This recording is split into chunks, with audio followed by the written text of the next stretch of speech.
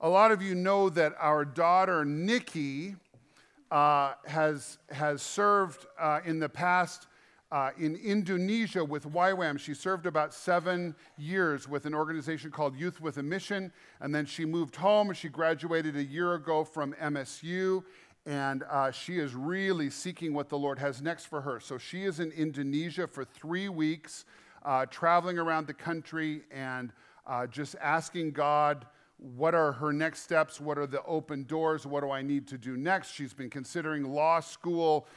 She's just trying to figure it out, and we got this picture from her this morning. She is in Surabaya. This makes me kind of emotional. She's in Surabaya, and this man she's with is one of our missionaries that we support here at Connect. His name is John Taylor. And when I was a young man, John lived with me for a summer while he was working on the railroad in Havre. And he and his wife have been missionaries planting churches in Indonesia. I think somewhere in the neighborhood of 120, 130 churches they've planted in Indonesia. And so Nikki got to attend church this morning, probably about 12 or 14 hours ago. She was in church with John. And then they took her out to lunch with their deacons and their pastors and ministered to her and spoken to her. She's been really, really sick. And so this was good news for us, and just so good to see.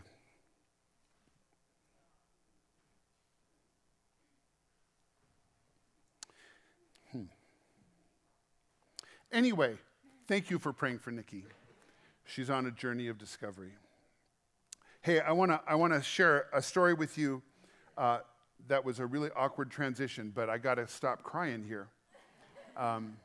We've just been a little worried about Nick because she got real sick a few days ago, so it's just good to see her with friends. Last Sunday, if you were with us, man, what a great Sunday we had talking about what God is doing and how He is calling us to a new level of empowerment. And we had a bunch of people visiting us who had been away from Connect for a while, and a couple of those were Sam and Muriel McGuire. Those of you that have been connectors for a long time, you'll remember the early days. Sam and Muriel were with us. And when we were done with our gathering last Sunday, I got to catch up with Muriel out in the foyer, and I knew that Muriel had been in a terrible accident. Actually, both of them. I think Sam was driving. They were in a terrible car accident 2 years ago. And so I was asking Muriel how her recovery has been. And she was in the hospital for weeks and weeks and weeks after her accident. Her doctors told her right after she had this accident that she had 14 serious injuries, any one of which should have killed her. So she had 14 life-threatening injuries.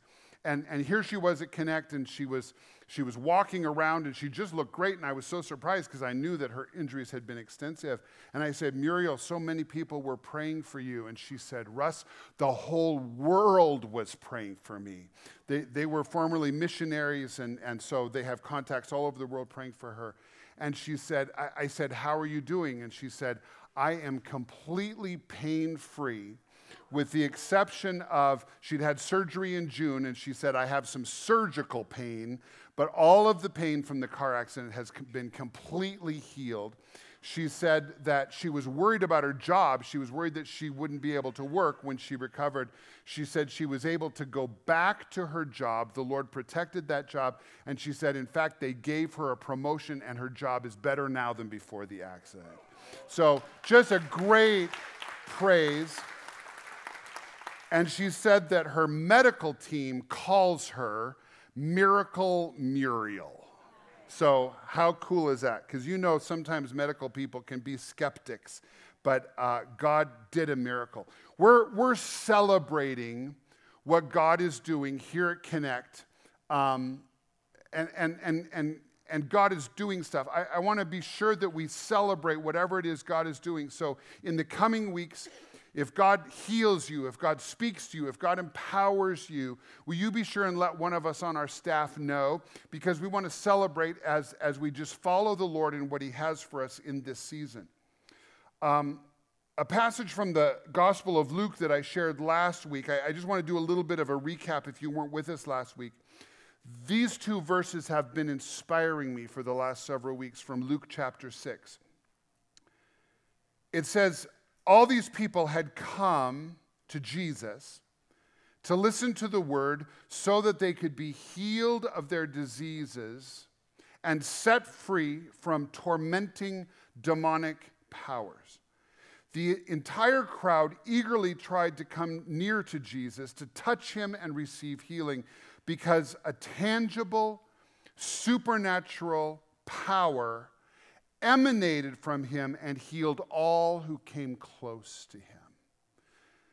This is just a beautiful, beautiful description of the nature of Jesus. And I shared with you last week that I believe that Jesus is calling us as Connect Church, Jesus is calling us to live and move in a fresh empowerment of the Holy Spirit.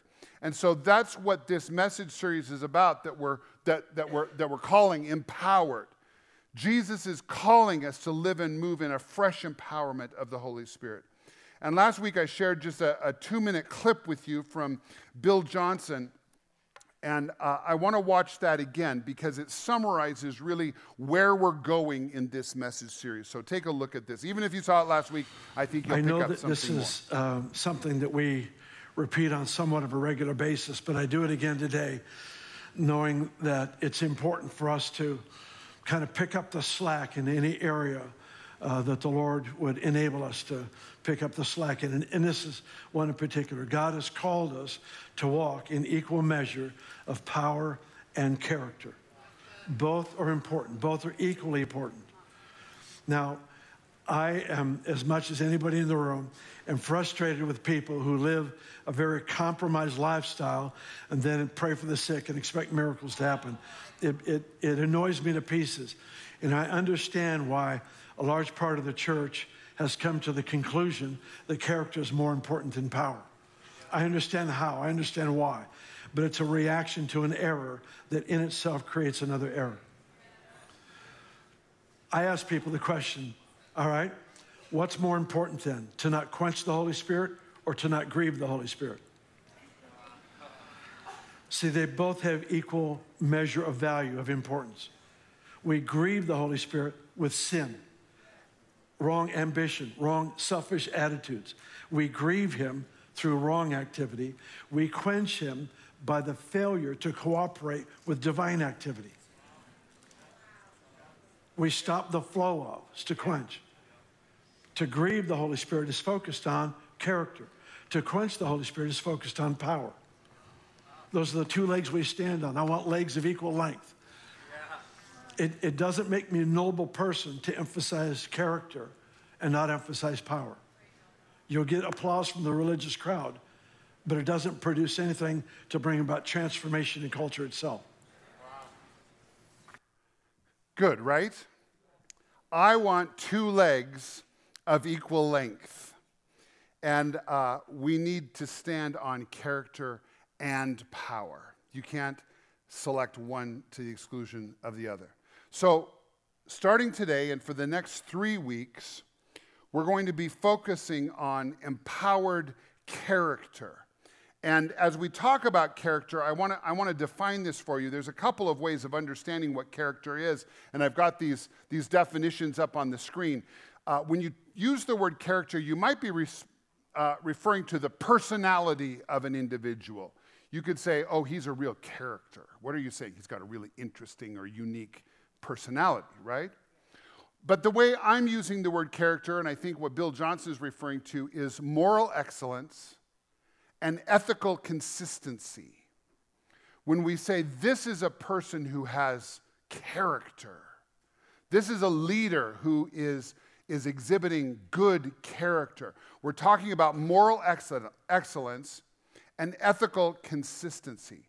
And so for these next 4 weeks, we're going to be focusing in on character and how the Holy Spirit empowers us for excellent character. Today I want to talk about your passion. Next week we're going to talk about your response to injustice. And then we're going to talk about your focus. And finally, we'll talk about your foundation. Now, you'll see all of these things have nothing to do with your personality. None of these things have to do with your identity. Although I think if you're following Jesus, he informs your identity and who you are. But really, these 4 topics speak to our response under pressure.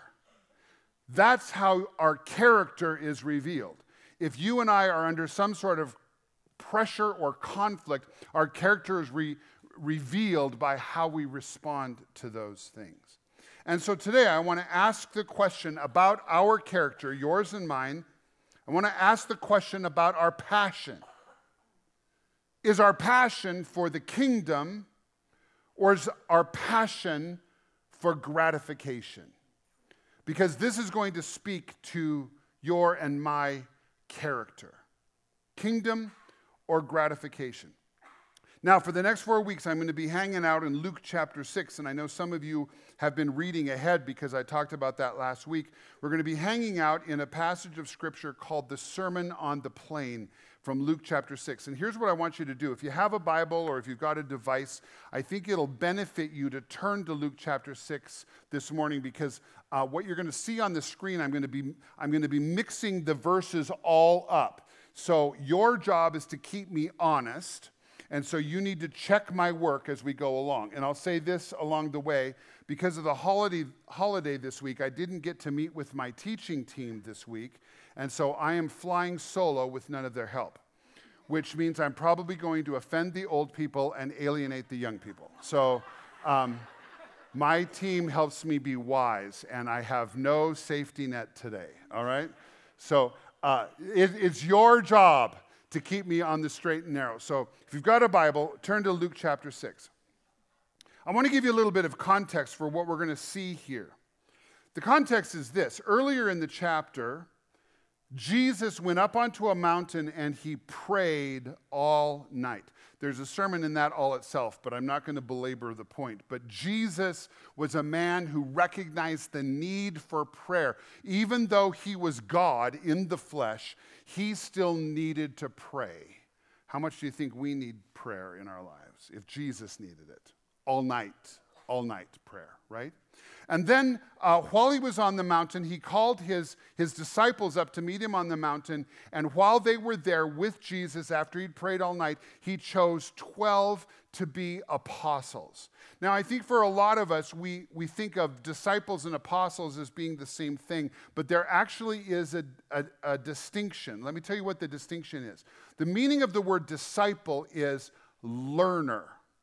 A disciple is a learner. How many of you in the room are disciples? You're learning more and more about Jesus all the time, okay?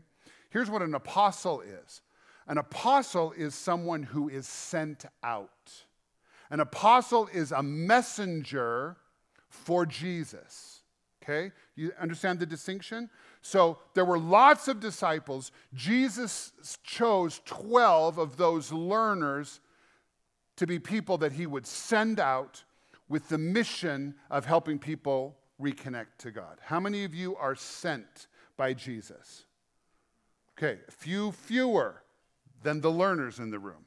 I want to propose to you that we are all sent by Jesus. We're all sent to be Jesus. Listen, Jesus called us as his disciples. He called us to be people who transform culture. That's what Bill Johnson said. We are called to be people who transform culture. And that's why Jesus came and had this power not only to send people, but to heal people. Why? Because Jesus was transforming the culture. And so this is the context that I want you to understand when we get now to this next part in Luke chapter 6 that's called the Sermon on the Plain. This was the setup. Jesus prayed all night. He selected 12 apostles, and then he began to heal and drive out demons and do all this miraculous work. And then do you know what was next? He taught his disciples about character. Now, this might be a little bit of a surprise. Power is emanating from Jesus. He's healing. He's driving out demons. Don't you think he would sit down with the apostles and go, okay, and I want to train you on how to exorcise people from demons, okay? I'm going to send you out. You need to know how to drive out demons. Or wouldn't you think that he would sit down with those apostles and say, you need to know how to heal people. Let me show you all the ropes. I'll give you all the tricks. No, that's not what Jesus does. The first thing he does is teach about character. Why? Because character and power are the two legs we stand on, and we need them both. So I want to talk about what Jesus had to say about character. Now, the first thing that Jesus shares with his disciples, the first paragraph, and if you've got Luke 6 open, you'll see there that if your Bible has headings, you'll see there that it probably says the Beatitudes. How many of you have that in your version? The Beatitudes, okay? That's a fancy word for blessings. Jesus just says who is going to be blessed.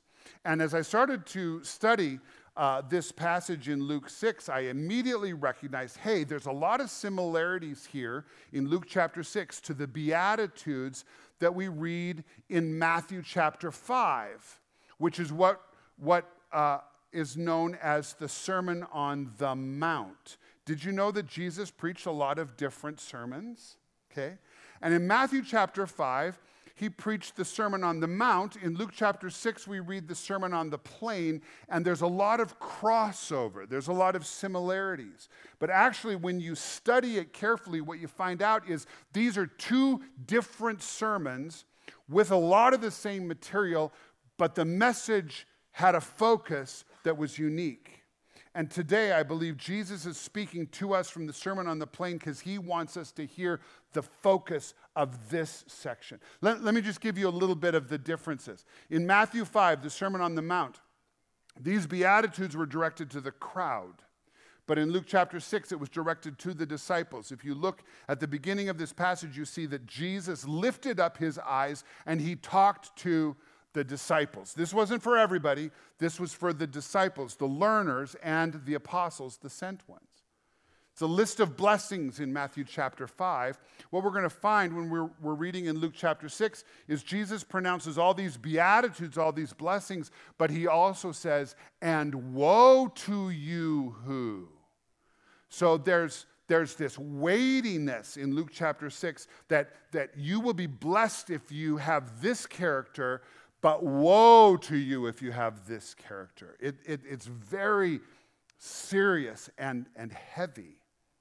In Matthew chapter 5, Jesus mentions prophets once. Luke chapter 6, prophets are mentioned twice, specifically the Old Testament prophets.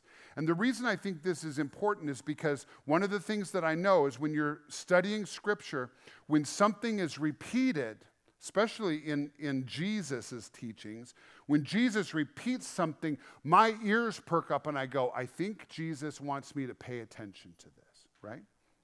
And because Jesus repeats the example of the prophets in Luke chapter 5, I believe he's saying something to this, and this is what I think his point is. Jesus is calling his disciples, his learners, to develop the same character qualities that the prophets had. Now, if you've read the Bible for any length of time, if you've ever read the Old Testament, you'll know that the prophets, a lot of times, they lived tough lives, right? They endured a lot of hardship. Their way was not easy. They received a message from the Lord. They were commissioned by the Lord to go out and preach whatever it was God was saying, and a lot of times it wasn't received very well. Could it be that Jesus is saying to us, as he's pouring out a fresh empowerment of the Holy Spirit on us, that he wants us, connectors, he wants us to have the same character qualities that the Old Testament prophets had. Why? Because in all likelihood, if we're going to be on mission with Jesus, and if our goal is the transformation of culture, we're probably going to run into some pressure. How will you and I respond under pressure? That's your character. So the question again this morning is your passion the kingdom of God, or is your passion gratification? Jesus is going to address those very issues in the Beatitudes. That was a really long introduction, wasn't it? Before we jump into these Beatitudes, let me just talk about what the meaning of the kingdom is. This is one of JD's favorite topics. I was thinking about you this week, JD, even though we didn't meet. The kingdom of God. What's your favorite definition? What's your favorite definition of the kingdom of God, JD? Already and not yet. Yes. The kingdom of God speaks of the rule and reign of Jesus over all of creation. That's what the kingdom of God is, okay? You got that? Say that with me. The rule and reign of Jesus over all of creation. That's the kingdom of God, okay? Now, JD's favorite part of this is the kingdom of God is already and it's not yet. In other words, the kingdom of God is already here on this earth. It launched when Jesus was walking on planet Earth. We're living in the kingdom of God. We're participating in the kingdom of God, but there's a whole nother part of it that's going to come when Jesus returns, okay? Already and not yet. A lot of times when we talk about the kingdom of God or when we start reading these Beatitudes, what we picture is heaven, okay? I read somebody this week, a commentator that said, I wrote it down because I thought it was funny. Pie in the sky when we die by and by, okay? The kingdom of God is not pie in the sky when we die by and by. The kingdom of God is now, and it's in the future, already and not yet. So the question I'm asking today, the question Jesus is asking us, is when it comes to your passion, is your passion about the kingdom of God, or is your passion about your personal gratification? Here's where we're going to go. I'll give you a little roadmap so you don't fall asleep on me, okay? Bump your neighbor a little bit. Don't fall asleep, okay? Here's where we're going. Jesus has 4 Beatitudes and 4 woes, okay? We're going to talk about each one of them. They address the gratifications that we can be passionate about. I'm going to talk about each one of these gratifications from the Beatitudes. I'm going to give you an example of how this lived out in the life of a prophet or an apostle. And then we're going to talk briefly about the blessing that comes when we live passionate for the kingdom of God. You got that? Okay, 4 blessings and then passion for the kingdom of God. Here's the first gratification that Jesus addresses. It's the gratification of wealth. Jesus just goes for the jugular, doesn't he? Every single time. Here's what he says, and this is why I think it's important to have your Bible open, because you'll see on the screen here, I've got Luke 6:20 and also Luke 6:24. I'm making these juxtaposed so you can see the contrast here, okay? In verse 20, Jesus said, "Blessed are you who are poor, for yours is the kingdom of God. But woe to you who are rich, for you are receiving your comfort in full." Now, one of the things that I know about Jesus when he teaches, a lot of times when Jesus is teaching, he uses hyperbole. Do you know what hyperbole is? Hyperbole is when you use language that's purposely exaggerated to make a point, right? So Jesus is saying, you're blessed if you're poor, but there is woe, there is sorrow, there is heartache if you're rich. The reason I believe that this is hyperbole is because Jesus really nowhere ever says there's something wrong with being rich. What he's talking about here is that if your focus is on your wealth, if your passion is about your wealth, you're going to miss out on the blessing of the kingdom. Again, it's where is your passion? Is your passion for the kingdom of God, or is your passion for your money? Where are you at? Now, I like being comfortable. I think most of us like being comfortable. But Jesus says, listen, if you've got a passion for the kingdom, there's got to be more than just hoarding your money and your wealth and your stuff. There's a beautiful contrast in John chapter 12, and this isn't up on your screen, but there's an account in John chapter 12. It happened just before Jesus was crucified. And Jesus came to his friend's house in Bethany. You might remember these people, Mary and Martha and Lazarus, two sisters and a brother. Jesus comes to their house, and Mary, who loved Jesus so much, Mary brings this jar of pure nard. Nard is an essential oil. Those of you that do oils, you can actually buy nard oil to this day. Very, very expensive, very difficult to procure. And I'm pretty sure that if you were to buy this on the open market today, you'd spend probably $50, $75 on a tiny little vial of it, just a little bit, right? She brings, the Bible says she brings a jar of 12 ounces of nard. It was worth a year's wages, okay? Now this is what's interesting here. If Mary could afford to spend a year's wages on a jar of perfume, she had a little bit of money, right? But she loved Jesus. And John tells us that just before Jesus goes to be crucified, she comes to Jesus and she breaks open this jar and she pours the whole thing on Jesus' feet and dries his feet with her hair. This opulent act of worship. Why? Because she loved Jesus and she loved the King more than she loved the value of this stuff. Where's your passion? You know what happened right after that? One of the apostles, the sent ones, Judas, got his panties in a wad. Got real upset. Why? He said, this jar of perfume could have been sold. And the money could have been given to the poor. Oh, he was so self-righteous, wasn't he? And John tells us he really didn't care about the poor, but he was dipping into the money pot to enrich himself. Now, isn't this interesting that one of the learners, Mary, she was a disciple. She had a passion for the kingdom. But one of the apostles, Judas, his character was revealed. He loved money. He had a passion for money and enriching himself. Which one of the two do you think was blessed in the long run?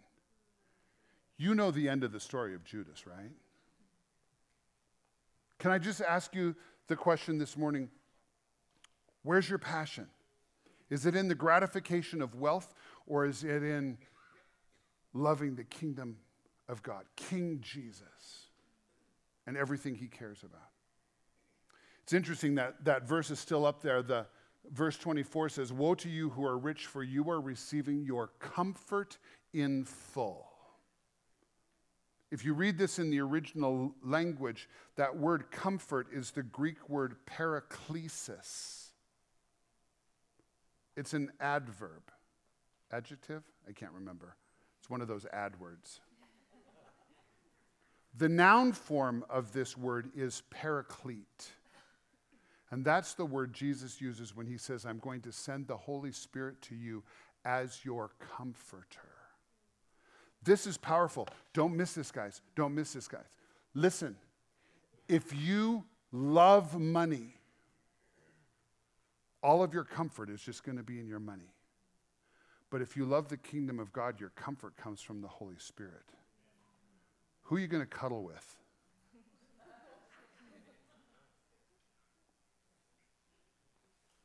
When push comes to shove, your money isn't going to be a very good cuddle.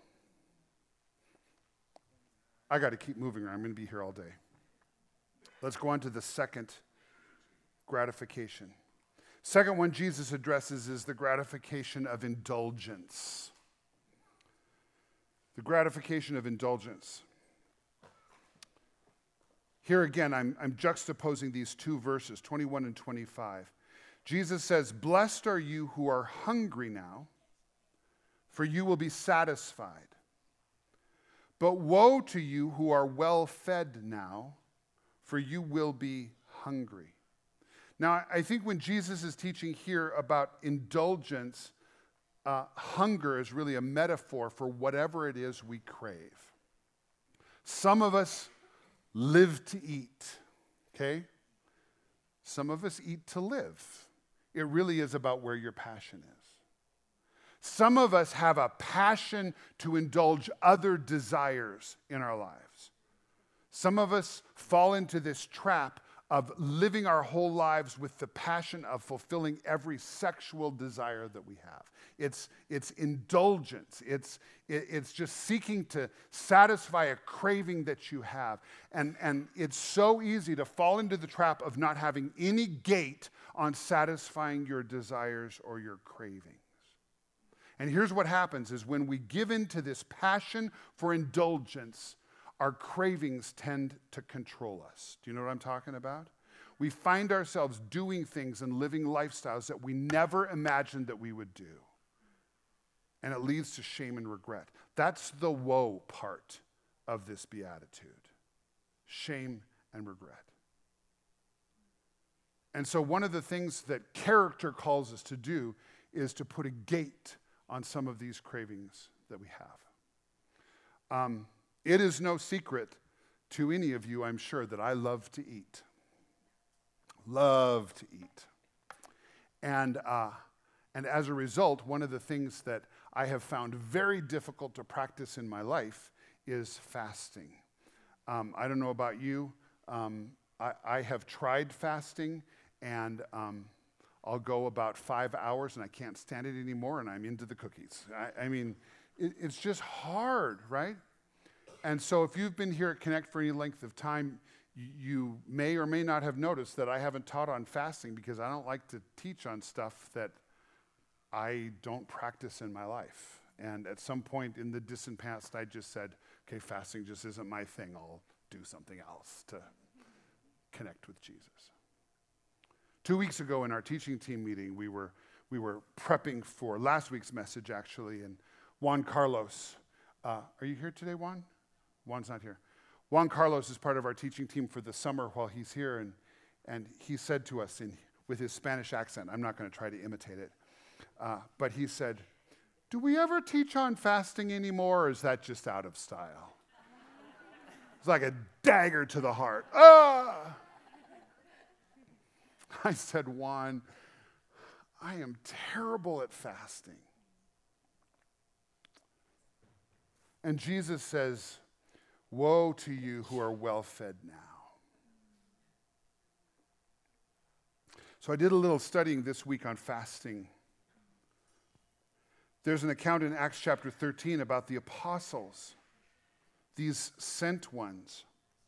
And these prophets and teachers gather together in Acts chapter 13, and they've got this goal. They know they've got to send some people out on missionary journeys to plant churches in Asia.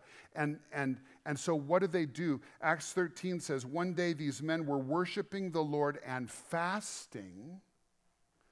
They were worshiping the Lord and fasting. And the Holy Spirit said, appoint to me Barnabas and Saul for the special work I have called them. So after more fasting and prayer, the men laid their hands on them and sent them on their way. And you probably know, if you've ever read the book of Acts, Saul becomes the apostle Paul. He plants churches all over Asia and writes half of the New Testament. Could it be that one of the keys to empowerment in our lives is the character quality of saying no to the indulgences that we crave deepest? Could it be that Jesus is calling me and you to maybe practice fasting from time to time? Because when we're under pressure, our character is going to be revealed. And I need to know, you probably need to know, that you can say no to the cravings of your heart when push comes to shove, if the pressure is on. Do you know what I'm saying? One of the things Paul wrote in Philippians 3, this is so crazy. Philippians said, there are many out there who are taking other paths than Christianity, choosing other goals and trying to get you to go along with them. Do you know there's pressure for you to go along with the crowd? Paul says all they want is easy street. They hate Christ's cross, but Easy Street is a dead-end street. Those who live there make their bellies their gods. Belches are their praise. All they can think about is their appetites. These are people whose passion is for gratification. And I want to ask you, where's your passion? Is it on gratification or is it on the kingdom of God? Okay, Jesus doesn't stop here. Don't you love Jesus? Here's the third gratification he addresses.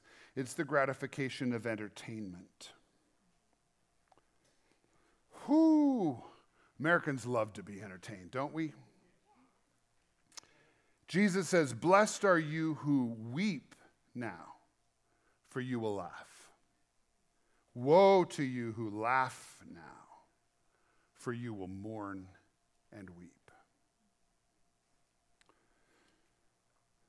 For whatever reason, the older I get, the more I hate emotional movies. Chris and I were scrolling through Amazon the other night. We just had a couple of hours. We decided to watch a movie, and so we were clicking through, and Amazon had new movies, and there was a movie there that we saw, and it had the title, and then it said comedy and feel good and entertaining. And so we clicked on that because I like to laugh. And we got about 10 minutes into the movie, and it was about this guy whose wife had died, and we watched it to the end, and Chris and I were just both puddles. And I couldn't even get through the credits. I just clicked it off, and I said, I'm done. I'm done crying. I don't want to cry anymore, right? Why? Because we love to laugh. Laugh is a diversion. Laughter is a diversion. Entertainment is a diversion. Why? Because sometimes it's really difficult to think. Am I the only one? Sometimes it's difficult to be aware of what's happening in the world because if we focus on it, man, it's scary out there. But if our passion is just for entertainment and we never take the time to wake up and see what's happening in the world, the laughter's all we're going to have. Instead of transforming culture, we're just going to ignore culture. Ezekiel was a prophet from the Old Testament who was directed by God to find people who were weeping for the kingdom. And let me just read this verse to you from Ezekiel 9.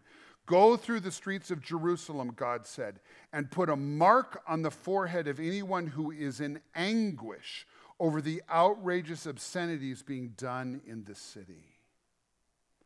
Listen, I think it's important for us, as much as we love to be entertained, television and movies and recreation and sports and all those kinds of things, it's important for us to be aware of what's happening in the culture.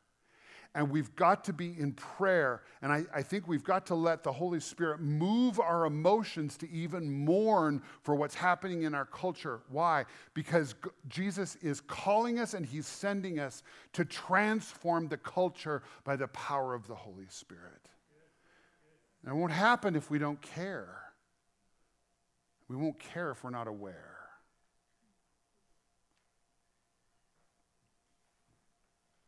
Listen, I want people to be blessed.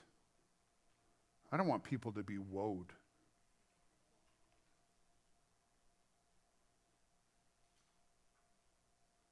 Is it possible Jesus is sending us to change and transform our culture? The answer is yes. Okay, here's the last one, number 4. And then we'll get to the kingdom. The last gratification Jesus addresses is the gratification of people-pleasing. Oh, he just goes for the jugular every time. "Blessed are you when the people hate you, and when they exclude you, and insult you, and scorn your name as evil on account of the Son of Man." That's the key phrase there. On account of the Son of Man. "Rejoice on that day and jump for joy, for behold, your reward is great in heaven. For their fathers used to treat the prophets the same way." I'm kind of landing the plane here. Jesus is calling us to have the same character qualities as the prophets had. And the prophets were rejected. Verse 26 says, "Woe to you when all the people speak well of you, for their fathers used to treat the false prophets the same way." What Jesus is saying is, listen, if everybody likes you, you might be in the same tribe as the false prophets from the Old Testament. Everybody liked the false prophets because they just told everybody what they wanted to hear. I want you to think about the great prophets of the Bible. And some of these stories might be familiar to you. They might be new to you if you're new to Christianity. There's a prophet named Elijah. And he had this showdown with the prophets of Baal. They were trying to call down fire from heaven. The prophets of Baal failed. But when Elijah prayed to God to call down fire from heaven, God delivered. Fire fell, consumed the sacrifice and the altar and everything. But a short time after that, Elijah became a hunted man. He had to flee his country to survive, and he was later accused of being the troubler of Israel. Okay? True prophets aren't always popular. God sent the prophet Jeremiah to tell his people to surrender to the Babylonians when they came in to take them slaves. Jeremiah said, "You have to surrender." They called him a traitor. Ezekiel is an Old Testament prophet who announced God's judgment upon his own land, and he was accused of being a false prophet. Have you ever been slandered because of Jesus? It happens. The Old Testament prophet Daniel was thrown into a den of lions. Jesus' forerunner, John the Baptist, was beheaded. Jesus was crucified. Listen, the heroes of the faith weren't interested in the gratification of people pleasing. But so easily we can get caught up in just avoiding subjects because we don't want to be rejected. We don't want to be judged. We don't want to be excluded. So we give in to the gratification of people pleasing. One of the commentators that I was reading this week said this: "I know some Christians who are flat out unlikable people, and so do you. It's not because they're especially spiritual, it's because they are grumpy, full of themselves, inconsiderate, and self-absorbed. Some Christians see the fact that they are unpopular as a vindication of their 'I'm right and the world can go to hell' attitude." That's not what Jesus is saying. And Jesus isn't saying that his followers will never be popular. For much of his ministry, Jesus was immensely popular with the common people. What he is saying is that popularity is a dangerous value system on which to judge ourselves or others. People are notoriously fickle. What may be in favor one day may be considered in poor taste just a few years later. And we see massive shifts in public opinion in short time frames. Just because in a democracy majority rules does not mean that majority is right. As followers of Jesus, listen, we've got to repent of the gratification of people pleasing. And we've got to be focused on just pleasing Jesus and living with passion for his kingdom. So those are the 4 Beatitudes. Now let's just briefly talk about passion for his kingdom. We've already read a couple of great promises. When you're passionate for the kingdom of God, Jesus says you are blessed in the present. What does the word blessed mean? It just means it is well with my soul. Okay? It doesn't necessarily mean you have all kinds of money. It doesn't mean that you're never sick. It doesn't mean any of those things. It means things are right between you and God. When I'm living with a passion for the rule and reign of Jesus over all creation, I live a blessed life. But in addition to that, you have an abundant and blessed future. Remember JD's definition? Already and not yet. When we are suffering, when we suffer because of our character, when we suffer because we are pursuing the kingdom of God and things are tough in this life, you can know there's something for you in the not yet. That's a powerful promise. And sometimes that anchor helps us keep going when life is tough. What did Jesus say? He said, above all, constantly seek God's kingdom and his righteousness, and all of these less important things will be given to you abundantly. What's he talking about? Where's your passion? If your passion is for God's kingdom, you can trust that he's going to meet all of your needs. So you're blessed in the present, you're blessed in the future. Thirdly, you will participate in the harvest of Jesus' mission. What am I talking about? Do you know that when we're focused on the kingdom of God, what happens is Jesus is constantly adding people into the kingdom of God.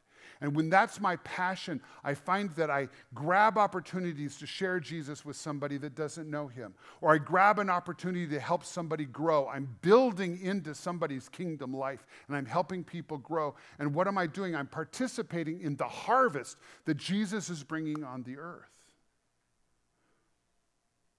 That's valuable. When I was a kid, they used to talk about, you know, if you lead somebody to Jesus, you're going to get a star in your crown in heaven. I don't find that particularly motivating.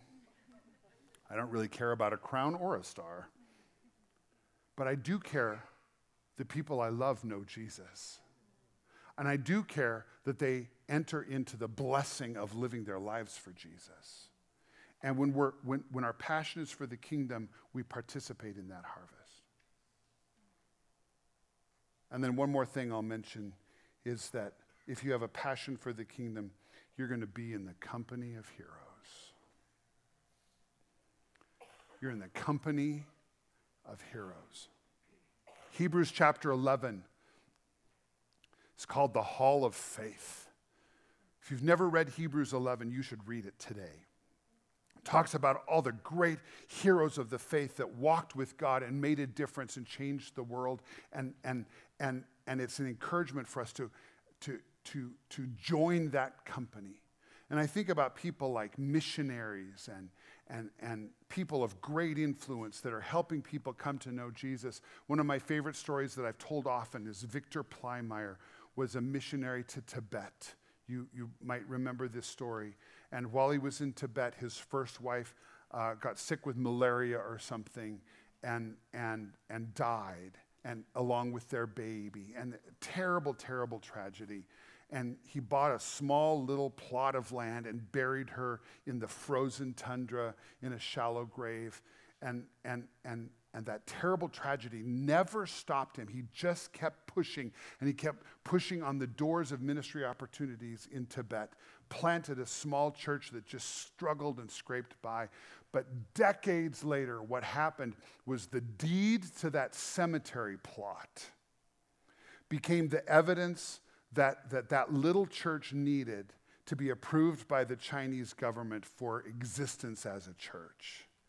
And they were able to produce that deed and be recognized by the Chinese authorities as a church that could exist.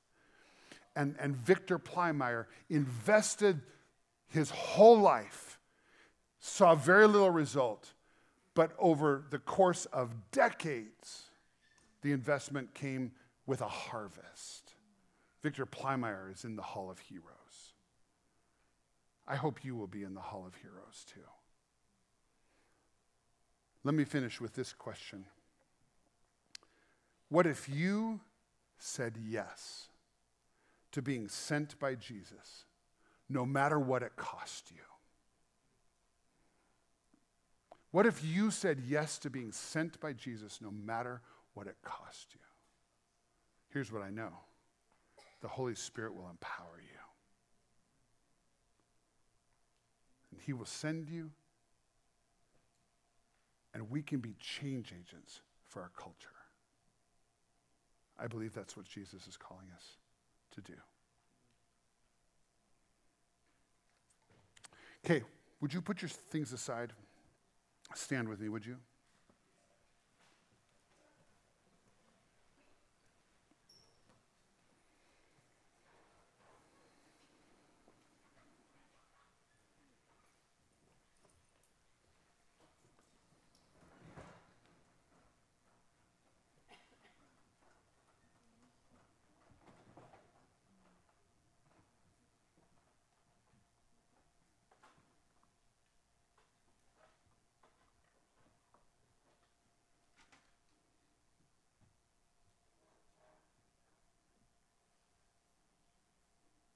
Here's the question that I've been wrestling with all week.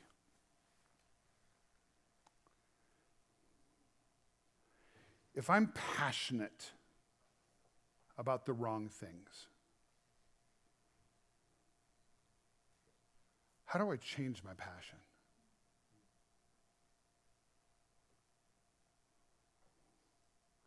I love to eat and I hate fasting. How do I change my passion? How do I love God's kingdom more than I love donuts?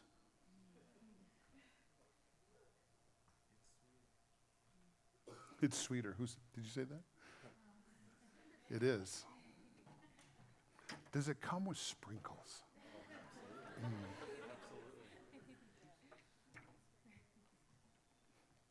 Here's the answer that I feel like Jesus whispered to my heart. The way I change my passion is by orienting myself to Jesus. And the Holy Spirit will empower me to be passionate about He'll give me a new passion. Because what I've learned in 60 years of life is that trying harder rarely works. I have to have an encounter with Jesus. So what we're going to do here as we activate this teaching today is I want us to seek an encounter with the Holy Spirit. And we're going to pray for three things. I want to lead us in a prayer of repentance first. So if you are brave enough to confess that you're passionate for the wrong thing, then we will pray for repentance.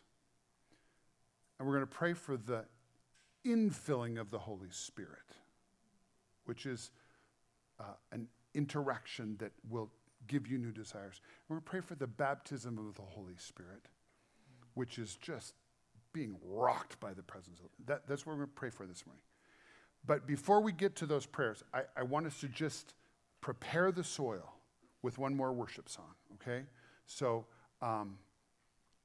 hang with me, will you please? Because I don't want you to miss without encountering the power of the Holy Spirit this morning. This is the whole key. So we're going to sing, and then we're going to pray. All right, here we go.